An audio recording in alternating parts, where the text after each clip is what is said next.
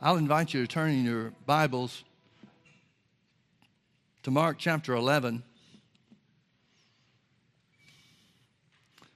This, of course, is Palm Sunday, and we understand the significance of it in relation to the final week of Jesus' life.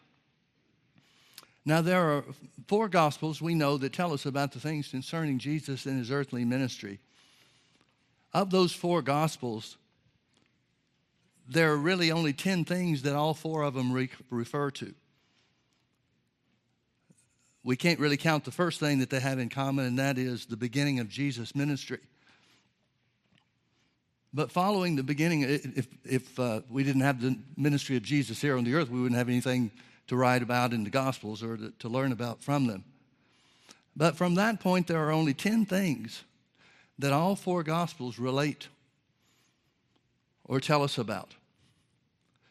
7 of those have to do with the last week of Jesus' life.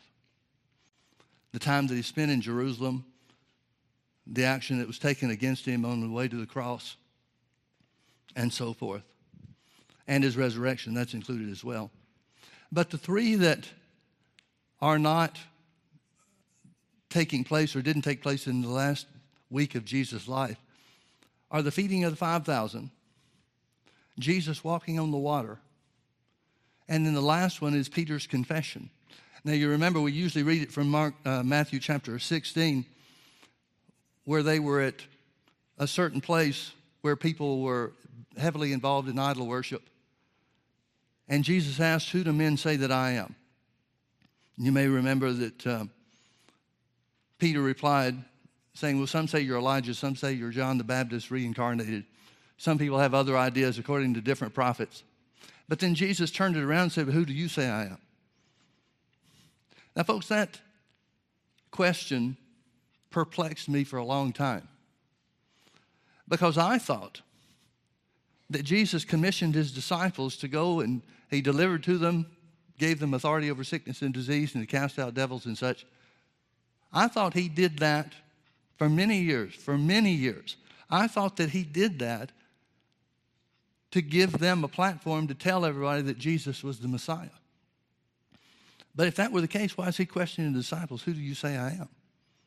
Their response should have been something, if it happened and worked the way that I supposed that it did, that they were out telling everybody that the Messiah has come and so forth, then their response to his question would simply have been something like, "Well, we know you're the Messiah, you're the Christ, just like you told us." But that's not what happened. Peter does refer to that, and he does reveal that. He said, "We believe that you're the Christ." When Jesus said, "Who do you say I am?" Peter answered for the group and said, "You're the Christ, the Messiah." And Jesus said, "Flesh and blood has not revealed this to you, but my Father which is in heaven." Now, the rest of that story tells us, or following that story, it tells us that Jesus began to plainly teach, not in parables, not keeping anything hidden, but plainly teach them. He told them and showed them how that he was going to Jerusalem, would be crucified and killed, and raised again the 3rd day. One of the things that the Bible does tell us in all 4 Gospels is Jesus' entry into the city of Jerusalem as king of the earth. I don't want to make a lot of comments this morning. I'm going to read a lot of scripture and let the Bible talk for itself on these issues. So let's do that. Did you find Mark chapter 11 yet? Let's start in verse 1. "And when they came nigh unto Jerusalem, unto Bethphage and Bethany, at the Mount of Olives, he sent forth 2 of his disciples, and said unto them, Go your way into the village over against you, and as soon as you be entered into it, you shall find a colt tied, whereupon never man sat. Loose him and bring him. And if any say unto you, Why do you this? Say that the Lord has need of him, and straightway he will send him hither. And they went their way and found the colt tied by the door without, in a place where 2 ways met, and they loosed him. And certain of them stood there and said unto them, What do ye, loosing this colt? And they said unto him, Even as Jesus commanded, and they let them go. Now let me make a couple of comments here to kind of put things in context. We started with Mark because Mark was the first of the Gospels that was written. Now, who is this Mark? Well, he's called John Mark in the book of Acts. He was a nephew, apparently, to Barnabas. And he went with Paul and Barnabas on their first missionary journey. But you may recall things got too tough for him, and he turned around and left. Well, that became a real issue for Paul because when the time came to go on the second missionary journey, Barnabas, his uncle, said, well, let's take John Mark with us again. And Paul wouldn't have it. He had his one chance. He failed. He turned back. It was too hard, so that's it for him. And the contention became so sharp between Paul and Barnabas that they separated. They no longer went together and worked in the ministry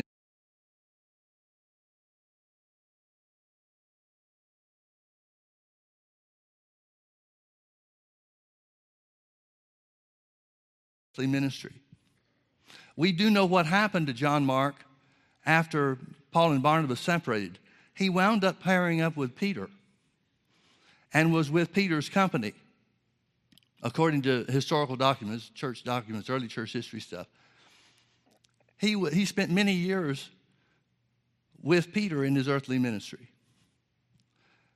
Now, if John Mark, and again, like I said, this was the first one that was written, the first of the Gospels, first of any of the letters that was written to the church. John Mark has only one source of information, and that's Peter. So the book of Mark is primarily Mark relating to the teaching that he heard from Peter. It's almost like this is a letter from Peter to the church about the time that he was with Jesus.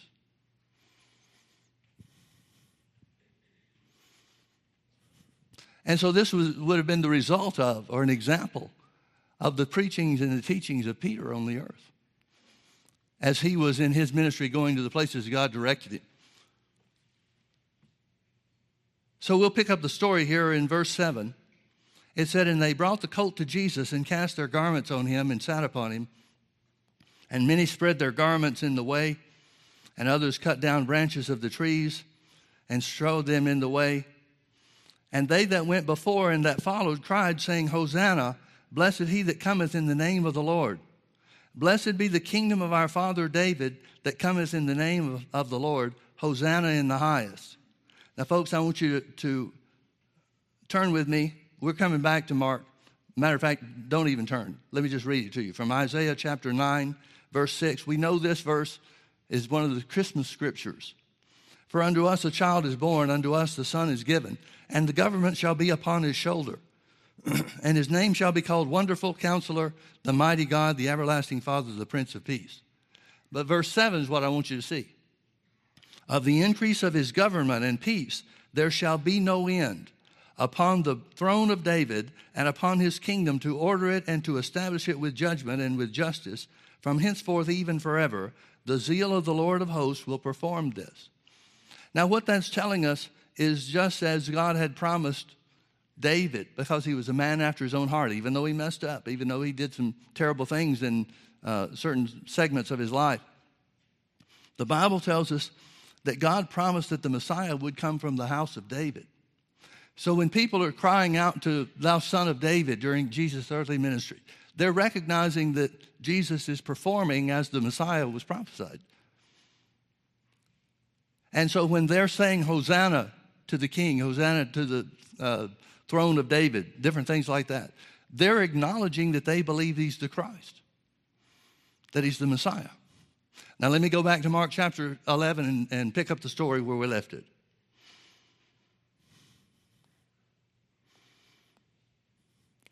Verse 11, and Jesus entered into Jerusalem and into the temple, and when he had looked round about upon all things, and now the eventide was come, he went out unto Bethany with the 12. Now let's look at Matthew's account, Matthew chapter 21, beginning in verse 1. Matthew was the second of the Gospels that were written in the chronology of these things. But it was written some 15 years later, we suppose, so there was a big time gap in between there. Now Matthew is taking a different approach. Matthew was one of the 12. He was a tax collector that Jesus enlisted to follow him and become part of his disciples group. Matthew, the Gospel of Matthew, is more of an apologetic writing than any of the rest of the Gospels. And what I mean by that is he's trying to prove the case. And there's a lot of ways, and his gospel was written primarily to the Jews. He's proving through lineage, through fulfillment of prophecy, using any and every tool that he has as directed by the Holy Ghost. He tries to prove that Jesus is the Messiah, and he does a masterful job. But as I said, all the four Gospels relate the entrance into Jerusalem on Palm Sunday. So let's start in verse 1 and see Matthew's account. And when they drew nigh unto Jerusalem and were come to Bethphage unto the Mount of Olives, then sent Jesus 2 disciples, saying unto them, Go into the village over against you, and straightway you shall find an ass tied and a colt with her. Loose them and bring them to me. And if any man say aught to you, you shall say, The Lord has need of them, and straightway he will send them. All this was done that it might be fulfilled, which was spoken by the prophet, saying, Tell ye the daughter of Zion, Behold, thy king cometh unto thee, meek and sitting upon an ass, and a colt the foal of an ass. And the disciples went and did as Jesus commanded them. Now let me refer back to the scripture that it talks about. That's Zechariah chapter 9 and verse 9. Let me read it to you. Rejoice greatly, O daughter of Zion. Shout, O daughter of Jerusalem. Behold, thy king cometh unto thee. He is just and having salvation, lowly and riding upon an ass, and upon a colt, the foal of an ass. Now, folks, please understand that when they say these things and bring about the fulfillment of prophecy, these are things that God has planned. These are things that God will do. There's a lot of things that God can't do in our life unless we ask him to. There's a lot of things that he can't get involved in our lives or bring his blessing to pass in our lives unless we stand in faith and take hold of his word and so forth. But there are some things that God has prophesied. Well, everything God has prophesied. It is going to happen. It doesn't matter whether we believe it or not. It doesn't matter whether or not we try to change things. When God says something is, it is. When God says something will be, it will be. Now, he doesn't usurp man's will. He could never usurp man's will. But just like providing the donkey and the foal, Jesus says in almost every case, Jesus said, if anybody asks you about it, just say, I need it. Now, folks, how would that work today? Let me just take your car and tell you the Lord needs it.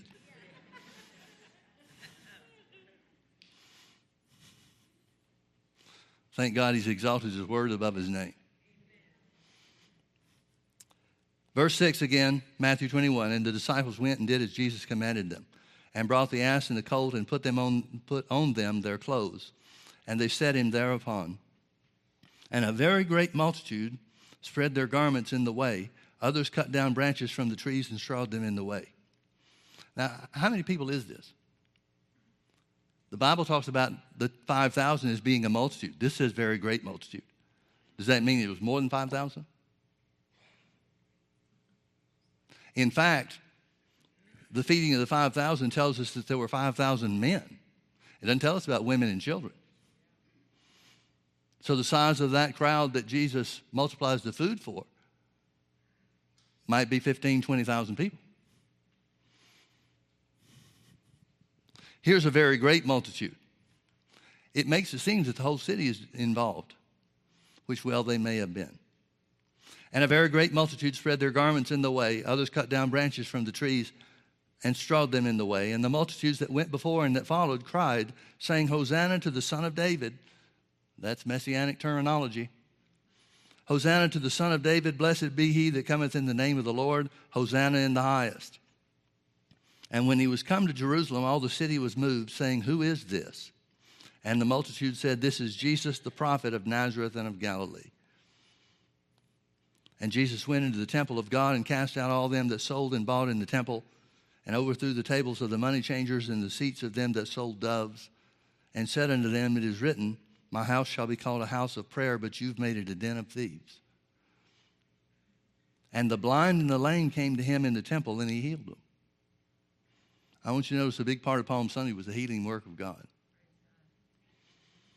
And when the chief priests and scribes saw the wonderful things that he did, and the children crying in the temple and saying, Hosanna to the Son of David, they were sore displeased. And said unto him, Hearest thou what these say? And Jesus said unto them, Yea. Have you never read, Out of the mouths of babes and sucklings thou hast perfected praise? And he left them and went out of the city into Bethany, and he lodged there. Now turn with me to Luke chapter 19. Let's see Luke's account of this. Beginning in verse 28, it said, And when he had thus spoken, he went before, ascending up to Jerusalem. And it came to pass, when he was come nigh to Bethphage and Bethany, at the mount called the Mount of Olives, he sent two of his disciples, saying, Go ye into the village over against you, at which at your entering you shall find a colt tied, whereupon yet never man sat. Loose him and bring him hither. And if any man ask you, Why do you loose him? Thus shall you say unto him, Because the Lord has need of him. And they that were sent went their way, and found even as he had said unto them. And as they were loosing the colt, the owners thereof said unto them, Why loose ye the colt? And they said, The Lord has need of him. Now, folks, let me interrupt the story here for just a moment.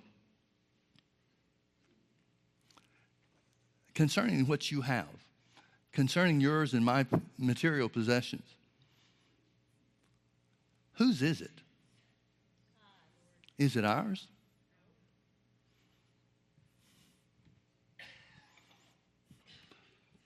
Well, I think some of you expected me to pose a trick question. Because whatever you have is yours. Even what God gives to you is yours. It's yours to do with what you will. So the real important question, the most important question in this to me, is not whose is what we have, but rather, will we allow the Lord to use what he needs? That was the rich young ruler's dilemma. You remember? Rich young ruler comes to Jesus and says, Master, what must I do to be saved? And Jesus says, you know what the law says. Keep the law. He mentions certain ones. And the rich young ruler responds and says, all these I've kept from my youth up. Then Jesus said, one thing you lack. Now, folks, if there's only one thing you're missing, you're doing good. He said, there's one thing you lack. He said, sell what you have and give to the poor, that you might have treasure in heaven, and come follow me.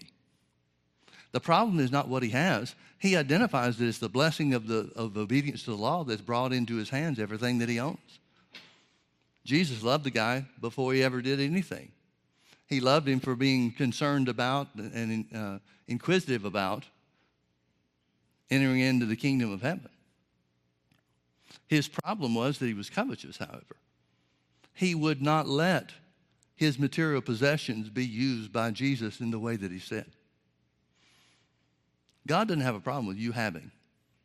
He doesn't have a problem with you having a lot. If he has a problem with anything, it would be just like with the rich young ruler. You considering what you have as yours and yours alone, not available for his use.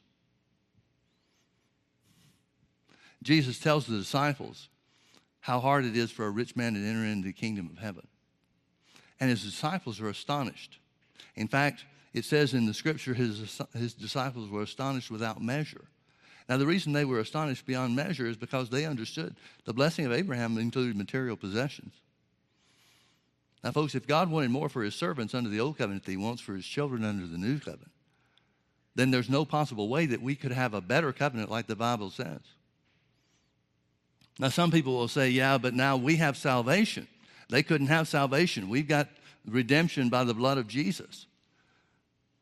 Well, they had that too as soon as Jesus did it. Some people are willing to make a trade and spiritualize everything that we're supposed to have or everything that we do have. Well, folks, by spiritualize, if we mean by that we judge things according to the truth of the word, then I'm all for spiritualizing everything. But if we mean by that we'll just take the unseen things and forfeit the things that are seen on the earth that the Bible says Jesus paid for, I'm not into that. If Jesus bought and paid for healing with his blood, which he did, then how in the world could it not be the will of God for us to take hold of it? How in the world could we be pleasing to God by saying some stupid thing about worshiping God in the middle of our suffering. I was listening to a song that my daughter was, she had her, what do you call those boxes that you talk to? Alexa. She's got an Alexa. I'm sorry. I'm just so techie, it's just not even funny, right? Well, she was listening to some Christian music, and this song came on. You may have heard it, and I don't know the name of it. Beautiful song. Beautiful melody, at least. But it came on, and it's talking about what if sickness and disease and tragedy and destruction is God's mercy in disguise. You heard the song? I'm sorry, I don't know the name of it. And whoever performs it has a beautiful voice. And the lyrics, the melody, the music is just terrific. But the words are junk. Why don't we hear some song where somebody comes up and says, what if the word is true?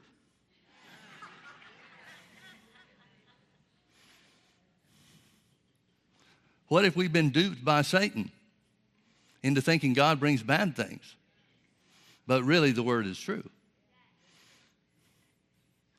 I don't know, maybe that's not commercially viable. I don't know. But I think we're coming to a place in the last days. Certainly the Bible says the wealth of the wicked is laid up for the just. I'm not going to care anything about that after the rapture, are you? Well, then in order for the wealth of the wicked, which is laid up for the just, to be used of the Lord, it's got to be now in the church age. And I think that we're going to see more and more the Lord dealing with us and preparing our hearts to allow what we have to be used.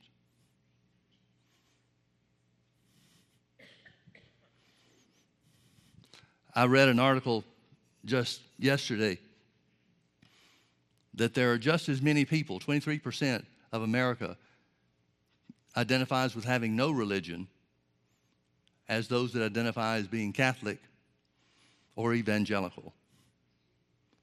Well, folks, if that's the way things are going, then we're coming to the place where the end of days is going to be just like the days of the early church. I believe that's a big part of what's going to bring about the glory of the Lord being seen.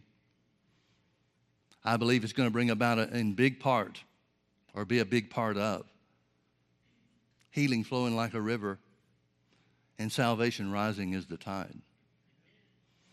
I believe we're coming to a place in a day where the power of God will be seen on the earth through the church like it hasn't been seen since the early days recorded in the book of Acts. Well, I'm getting a little off track here, so let me get back. Verse 35, Luke 19.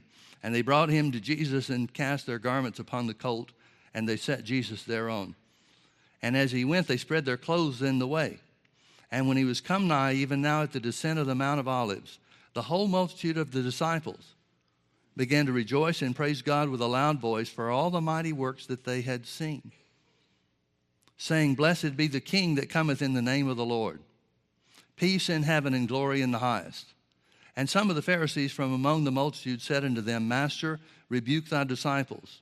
And he answered and said unto them, I tell you that if these should hold their peace, the stones would immediately cry out. Now let's come to the last one, John chapter 11, the last gospel account. So we've got Mark that was written early on, basically Peter's eyewitness account of what took place in Jesus' ministry. We've got Matthew that comes some 10 or 12, maybe 15 years later. That's an apologetic to the Jewish people to try to prove to them that Jesus is the Christ or is the Messiah. Then we've got Luke. Luke's part of Paul's company. So there's going to be some great period of time, at least 10 or 12 years, maybe even more, between Matthew's gospel and Luke's gospel. Now here's John that writes his gospel some 60 years after Jesus was crucified and resurrected. We don't know how much time there was between the Gospel of John and the Revelation. He may very well have received the revelation, what we know of as the book of Revelation. That may have happened before the Lord moved on him to write the gospel that bears his name. But either way, these were written within a couple of years of each other. Again, as I said, some 60, maybe 65 years after Jesus went to the cross. Now, John, as his gospel does in so many ways, either gives us new insight, new information about things that the other gospel writers did not write about.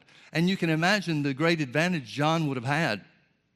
He's read Matthew's gospel, he's read Mark's gospel, he's read Luke's gospel. He knows things that have happened that he was a party to, an eyewitness to, that the others may not have known. There weren't many things that that John was involved in with Jesus as being a part of his inner circle. Peter was part of that inner circle too. So there weren't many things that we would expect for John to know that Peter didn't know, or John to experience that Peter didn't experience. But certainly that would have been the case for for Mark and for Luke. I'm sorry, I said that wrong. It certainly would have been the case for Luke. And so when John tells us the things that happened in Jesus' ministry, he seems to be tying up loose ends or filling in the gaps in a lot of ways. And one of the things that he reveals to us is the importance of the raising of Lazarus from the dead. Now, these are things that the other gospel writers don't give any significance to whatsoever. How could you not give significance to a raising of somebody from the dead after 4 days? And it may not have even been that they didn't know, the other gospel writers didn't know about it. It may simply have been a matter of the Holy Ghost directing them to write specific things, not just everything. So Jesus raises Lazarus from the dead. We'll pick up in verse 45. Then many of the Jews which came to Mary and had seen the things which Jesus did believed on him. How could you not believe a guy who just raised somebody from the dead like that? And now this wasn't the only person Jesus raised from the dead. You remember he interrupted a funeral procession once and touched the coffin, and the guy lived. The guy was restored to his mother, which indicates he was a young man. There were other raisings of the dead. There were other situations that were similar in nature. But this had a massive impact on Jesus' ministry and those particularly in Jerusalem.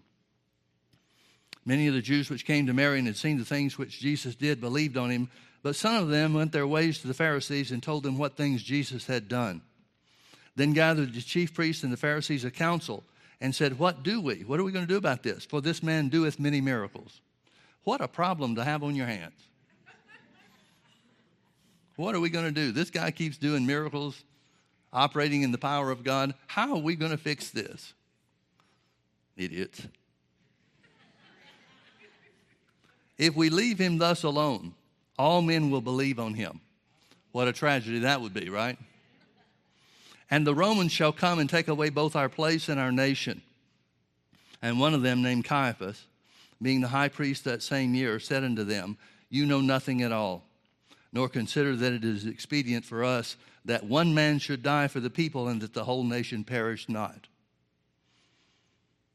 And this spake he not of himself, but being high priest that year, he prophesied that Jesus should die for that nation.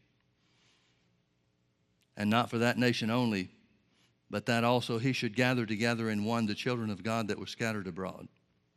Then from that day forth, they took counsel together for to put him to death. The thing that pushed the Pharisees over the edge was when Jesus raised Lazarus from the dead. That was the point where they felt like they could not control how many people followed Jesus, so they concluded that they've got to get rid of him.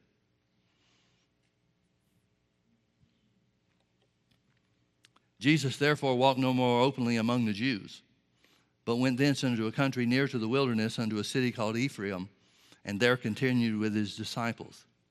And the Jews' Passover was nigh at hand, and many went out of the country to Jerusalem, up to Jerusalem before the Passover to purify themselves. Then sought they for Jesus, and spake among themselves as they stood in the temple, What do you think? Will he come to the feast?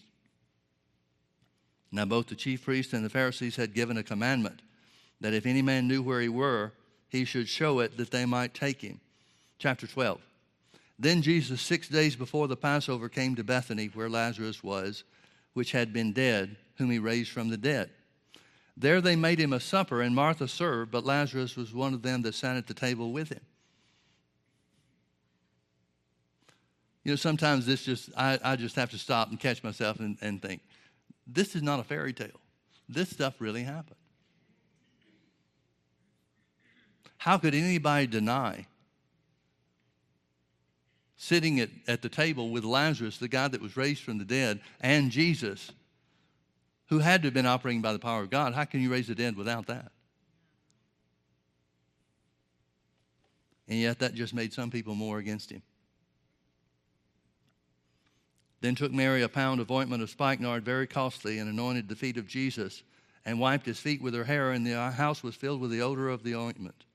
Then came one of his disciples, Judas Iscariot, Simon's son, which should betray him, and said, Why was not this ointment sold for 300 pence and given to the poor?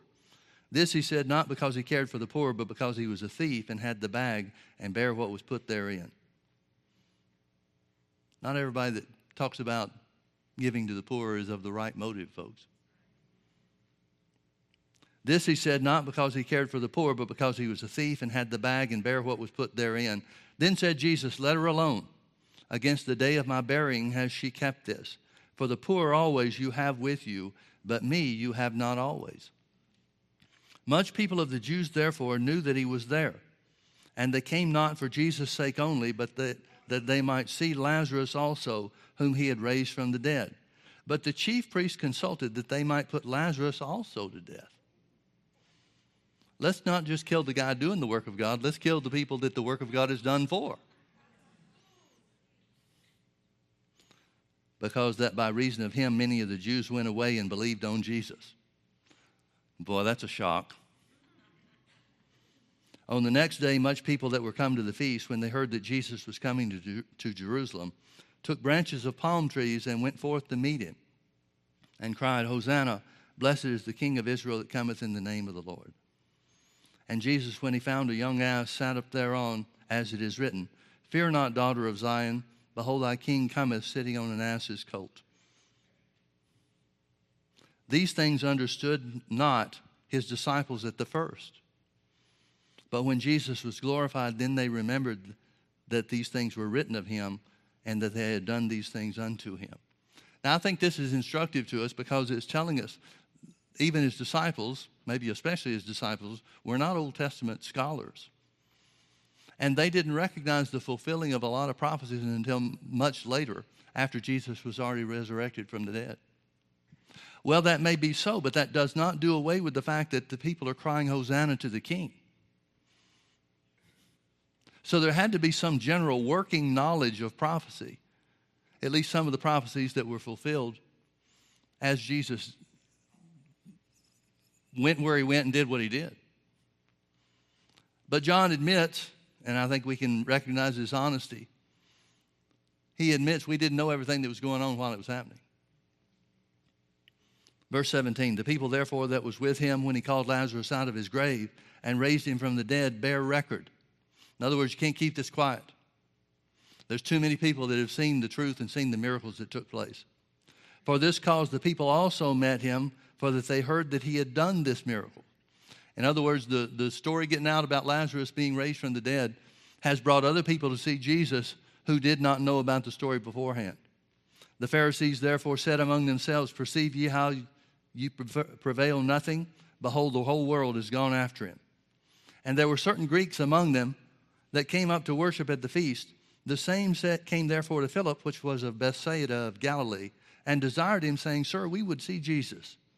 Philip came and told Andrew, and again Andrew and Philip told Jesus. And Jesus answered them and said, The hour is come that the Son of Man should be glorified.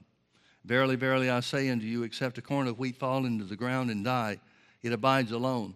But if it dies, it brings forth much fruit. He that loveth his life shall lose it, and he that hateth his life in this world shall keep it unto life eternal. If any man serve me, let him follow me, and where I am, there shall also my servant be. If any man serve me, him will my Father honor. Now is my soul troubled, and what shall I say? Father, save me from this hour. But for this cause I came unto this hour. Father, glorify thy name. Then there came a voice from heaven saying, I have both glorified it and will glorify it again. The people therefore that stood by and heard it said that it thundered, and others said an angel spoke to it. Jesus answered and said, This voice came not because of me, but for your sakes. Now is the judgment of this world. Now shall the prince of this world be cast out. And if I be lifted up from the earth, will draw all men unto me. Thus he said, signifying what death he should die. When these guys come to Philip, and Philip tells Andrew, and then Andrew and Philip go together with Jesus, saying, people are looking for you. Notice Jesus didn't address their request. But it tells us about Jesus being lifted up on the cross. Now, why is that? Well, when these people say, come to Philip, and Philip goes to Andrew, when they come to him, they're wanting to see him that did these mighty works. There's an element of the expectation of a show that apparently increases after Jesus raises Lazarus from the dead. But Jesus points to how you really need to see him. Not just in the flesh, but on the cross. And that's why he goes into this about the hour has come. Remember, Jesus has clearly taught them. The disciples should have no doubt. They do. They wind up doubting to the point where Jesus upbraids them for their hardness of heart and their unbelief. But there should be no reason for them to doubt, because Jesus has plainly told them, here's why I'm going to Jerusalem. I'm going to Jerusalem to be taken captive, to be killed, and to rise again the third day. Now, maybe that was too much for them to accept. I really kind of hate to take sides with them, because Jesus upbraided them for their hardness of heart.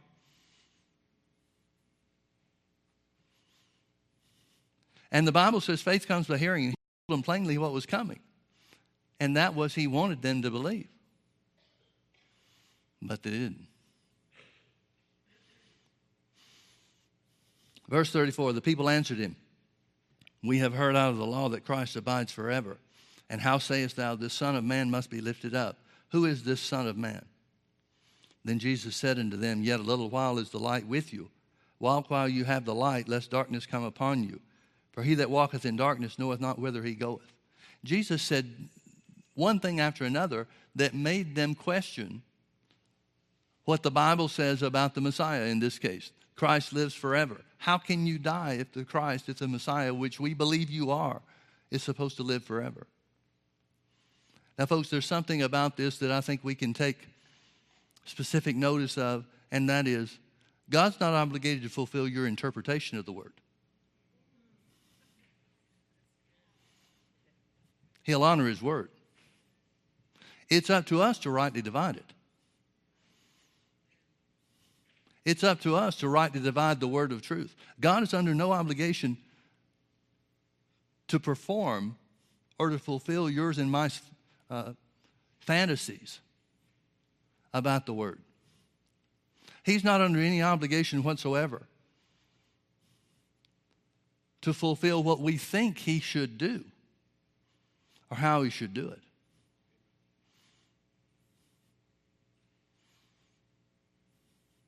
Thank God we have his word. Be careful about putting your own interpretation of the word. Verse 36, while you have light, believe in the light that you may be the children of light. These things spake Jesus and departed, and did hide himself from them. But though he had done so many miracles before them, yet they believed not on him.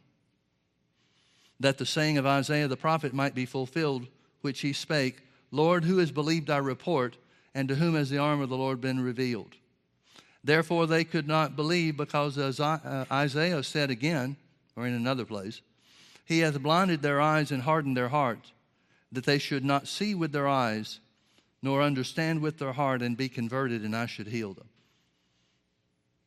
These things spake Isaiah when he saw his glory and spake of him. Nevertheless, among the chief rulers also, many believed on him, on Jesus. But because of the Pharisees, they did not confess him, lest they should be put out of the synagogue, for they loved the praise of men more than the praise of God.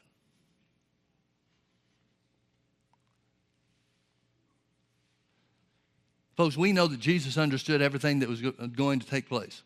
We understood that he knew. We know that he knew because he taught the disciples plainly about going to Jerusalem, being taken captive by the Romans at the behest of the Jews, the Pharisees. We know that he knew that he would be killed, suffer a terrible death on the cross, and be raised again from the third day. What did Jesus think when the whole city was praising him on Palm Sunday?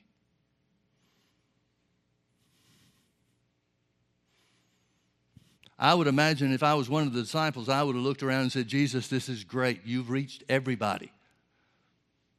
Everybody believes on you now, especially after that deal with Lazarus.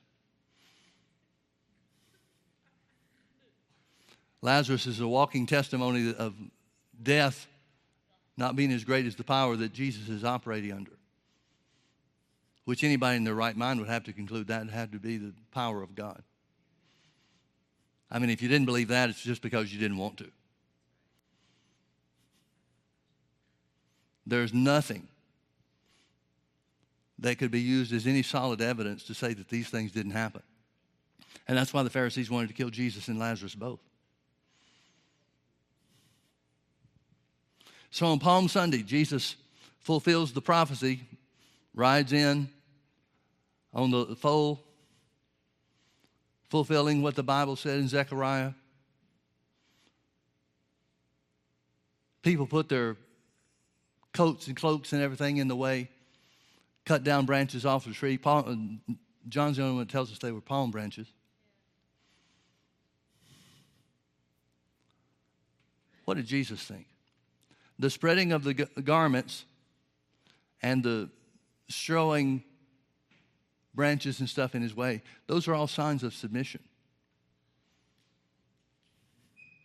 They're signs of their recognition, the people's recognition that this is the king. Remember, that was one of the things that the Jews used when they came to Pilate. They talked about Jesus claiming to be a king, and so that was Pilate's question. There's not any king except Caesar. So do you claim to be a king? And every time Jesus answered, he said something to the effect of, well, you say I am. You're asking me, so you must think that's a possibility. And then he said, my kingdom's not of this world. If it were of this world, we'd fight. My disciples would fight. But that's not what I came to bring. You know the difference between the Pharisees and Jesus? It's right here in this last verse we read. John chapter 12, verse 43. They loved the praise of men more than the praise of God. Jesus knew full well that the people that are singing Hosanna today, in 6 days are going to be shouting, crucify him.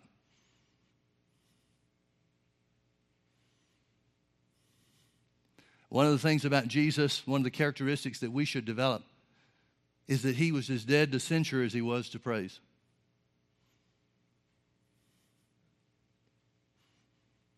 Jesus wasn't motivated or moved by people saying they were with him any more than he was motivated or moved by their censure of him or criticism of whatever. He knew what his goal was in life because he got that information from God. And because he knew what God had for him to do, he very simply did it, no matter what anybody thought. Jesus wasn't worried about losing a crowd. There are so many things that are going on in the world that we live in today. The transgender stuff, notice nobody even talks about homosexuality anymore. It's all gender identification. It's not a matter of homosexuality alone like it used to be, or even gay marriage. It's all about the LGBTQT, LMNOP, I don't know, whatever.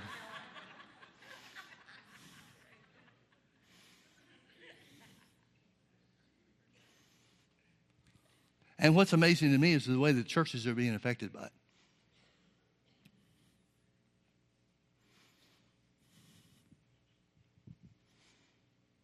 There are threats being made against churches about losing their nonprofit status. Pastors are afraid to confront or deal with social issues because people might get upset and leave the church.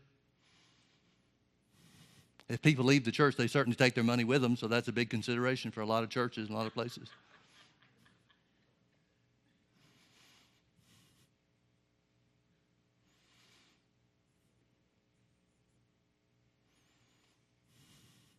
People are concerned in this modern time by what other people think about them rather than what God thinks about them. They're more concerned with offending people than they are offending God. I can't see that in Jesus, can you? One of the things that surprised me, and I think was a big part of what John was trying to do, writing as late as he did, bringing information to us that others didn't bring. The story in John chapter 6 where Jesus talks to the multitudes, the crowds, about eating his flesh and drinking his blood. Now, obviously, he was using that as symbolism. He was using the symbols of the shedding of blood and the partaking of blood, just like it was used on the Day of Atonement and just like it was used in the Passover rituals and so forth. He knew he was saying things that would offend people. He didn't try to keep from offending people. And in that, Jesus is my hero.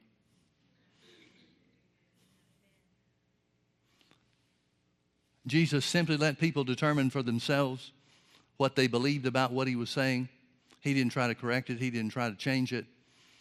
He didn't try to soften the blow. When the Bible says many left Jesus, he just simply turned to the disciples and asked them, "Are you going to?" There may be things that we don't understand about God's plan. There may be things, well, there are things that we don't understand about his word like we would like to.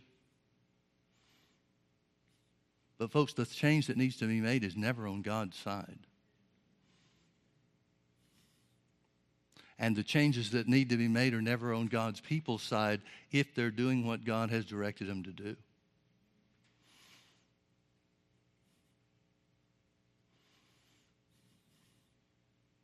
You remember in chapter 12, verse 13, I think it was, John's the only one that tells us that they were palm branches that were cut down and thrown in the way of Jesus. Why did he specify that they were palm branches? Turn with me to Revelation chapter 7. Now, folks, again, I started to say emphasize. I don't know if that's the right way to say it or not. Let me remind you that John may well have gotten the revelation before he wrote his gospel. Now, the reason I make that distinction is because there's no way John could know anything about what was to come that's recorded in the book of Revelation without the Holy Spirit opening his eyes to it. But that's not true of his gospel. Of his gospel, he was there. The gospel is just simply relating things that he witnessed, things that he experienced.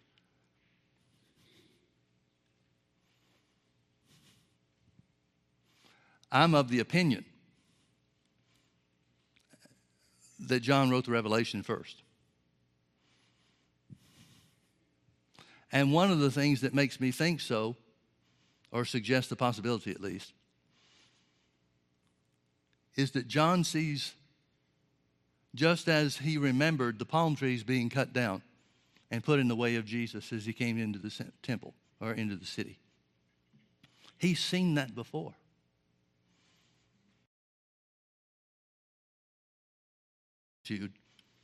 Which no man could number, of all nations and kindreds and people and tongues, stood before the throne and before the Lamb, clothed with white robes and palms in their hands. and cried with a loud voice, saying, Salvation to our God, which sitteth upon the throne, and unto the Lamb. And all the angels stood round about the throne, and about the elders and the four beasts, and fell before the throne on their faces and worshiped God, saying, Amen. Blessing and glory and wisdom and thanksgiving and honor and power and might be unto our God forever and ever. Amen. And one of the elders answered, saying unto me, What are these which are arrayed in white robes? And whence came they? Where did they come from? Who are they and where did they come from? And I said unto him, Sir, thou knowest. And he said unto me, These are they which came out of great tribulation, and have washed their robes and made them white in the blood of the Lamb. Therefore are they before the throne of God, and serve him day and night in his temple. And he that sitteth on the throne shall dwell among them. They shall hunger no more, neither thirst any more. Meaning the church world think that the church will be raptured during the middle of the tribulation. And it is the midway point of the tribulation when this great multitude is caught up into heaven. And of our standing before God is because we've been made the righteousness of God in Christ Jesus, not because any robes have been washed. It's mind-boggling to me how the same people that were singing Hosanna to the King, who were there because of the miracles, particularly, or certainly not the least of, which was Lazarus being raised from the dead. Folks, if you can raise somebody from the dead that's been dead 4 days, what power of the enemy can you not overcome? Now, that's the same power that says you and I have. I know we don't think so. I know that we're, because of the limitations of the flesh, maybe it's that we're in the same category as the disciples. Jesus clearly and plainly taught them that he was going to be killed and raised again after 3 days.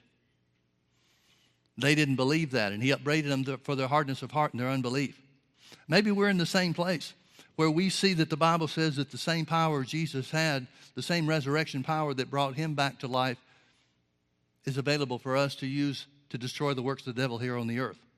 That's what he said when he appeared to the disciples. He said, all power is given unto me in heaven and earth. He said, I'm going back to the Father. I'll take care of things in heaven. You go into all the world. And these signs shall follow them that believe in my name.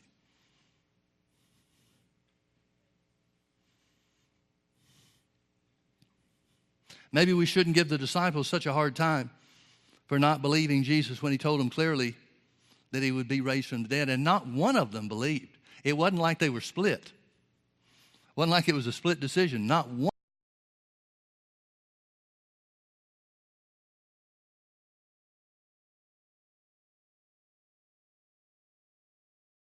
of them believed. Maybe that's what God's looking for today. Just one that'll believe.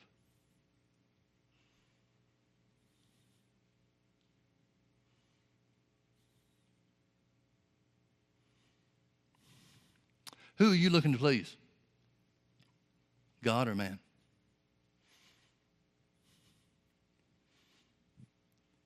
Who are you afraid of offending?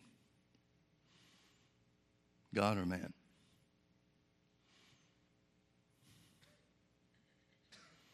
Folks, God's word is set. Forever, O Lord, thy word is established in heaven. Everything God said is. Everything God said will be, will be. It's not possible for his word to fail. So the question is never about the word. The question is very simply, will we join in the fight to take hold of what the Bible says is ours? And then a second question, if you will join in the fight, how long will you stay in the fight? Those are really the only questions to be answered in this life. Jesus has made the sacrifice. He's made redemption a reality. He's made righteousness an absolute. And he's made faith the vehicle to take hold of everything that he has done. What about you? I believe that one of the reasons the Bible tells us about things getting worse and worse in these last days is for the same thing that Jesus said when he came to the earth. Jesus said, I didn't come to bring peace. Now we know he came to bring peace to man with God. But he said of his time here on the earth, he said, I didn't come to bring peace. I came to bring a sword. I came to divide people. Not the kind of division that people talk about today. Not division between politics or race or beliefs, but between those who accept him and those who reject him. Those are always going to be at odds. But remember, it's God's plan to bring the whole earth into the kingdom of God. Jesus died for the sins of the world, not the sins of one nation, not the sins of one generation. He died for the sins of the world. So how in the world are we going to get people that are so diametrically opposed for any number of reasons? And here's what I mean by that. There's a lot of people that won't listen to the truth that we preach because of the politics that are involved. If they don't agree with our politics, or if I say something political that offends them, then they shut off and won't hear the truth of the word. There are social issues, as we mentioned, the homosexuality thing, gay marriage stuff. There are some people that won't listen to us tell the truth of Jesus' sacrifice because we disagree with them or vice versa concerning social issues. How in the world are we going to breach those gaps? I see some people having homosexual churches, thinking that's going to reach people that are involved in homosexuality. Well, what are they going to preach? They're going to preach everything except what the Bible says on homosexuality? We've had people leave our church over a couple of years ago because of the election.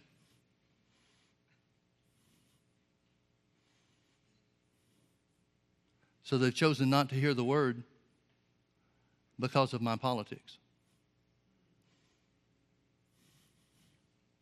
So where are they going to go? They're going to go to a church that has the opposing politics point of view? Folks, I got to tell you, you'd be hard-pressed to find a church that knows the word under those circumstances. How are we going to bridge those gaps? How are we going to bring people together again centered around the word when there are such glaring differences, such deep divides? Well, I'm simple enough to believe that it only can be done the way that it was originally done. And that is with the power of God on display to such a degree that no matter whatever else somebody thinks, they can't deny that the power of God is real. That's what happened in the book of Acts.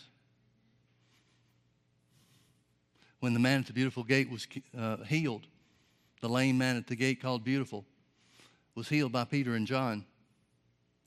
The Pharisees that took him captive and questioned them, same people that wanted to control the disciples as the ones that wanted to control Jesus, they came to the conclusion that we cannot deny that a notable miracle has been done. Folks, that's the only way people are going to be reached, when they can't deny the Word of God, when they can't deny the power of God on display. That's the only way that we're going to reach the world. And the only way we're going to reach the world is to be more concerned about doing God's will than man's will. The only way the power of God will be displayed is if and when we put God first and operate according to His plan instead of our own.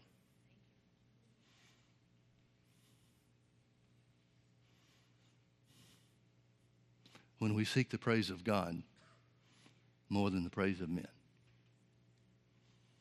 Let's pray. Father, we thank you for your word. We thank you for the precious blood of Jesus that was shed for us.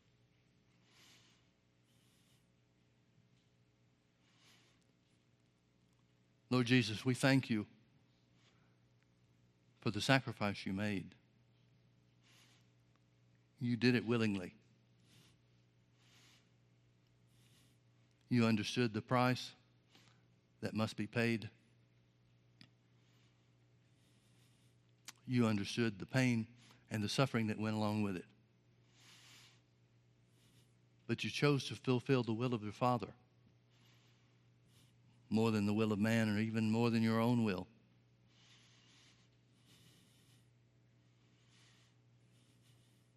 Give us boldness, Lord, to speak your word. The boldness that comes from stretching forth your hand to heal. And we pray that signs and wonders may be done in the name of thy holy child, Jesus. Give us signs and wonders, Father, not so that we can entertain our crowd, but so that we can reach the world.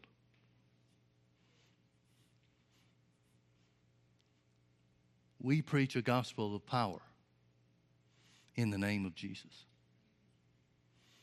We prayed for signs and wonders for many, many years now, Lord. We know it's your will. We know it shall be done. We simply ask it to be done quickly and soon. I thank you, Father, that because of our prayers and because of what we believe, healing shall flow like a river in and through this place, and salvation shall rise as the tide. Multitudes of people will come into the kingdom of God, and we will reap our part of the precious fruit of the earth. In the name of Jesus and in the power of that name. We love you, Father. We thank you that your word is true. In Jesus' name, amen. Amen. Let's all stand together, please.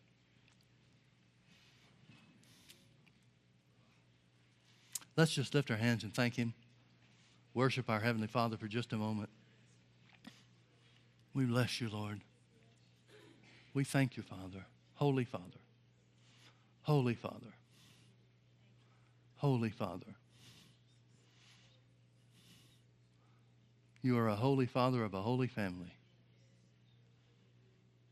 made righteous by the blood of Jesus, your Son. We trust you, Lord. We thank you for fulfilling your word. We thank you that your word is true and that our words come to pass. We bless you, Master. We bless you. Hallelujah. We thank you for revealing yourself to us, Father, more and more in these last days. Say it with me, folks. The Lord is good, and his mercy endures forever. Amen. God bless you. We love you. Thank you for being with us.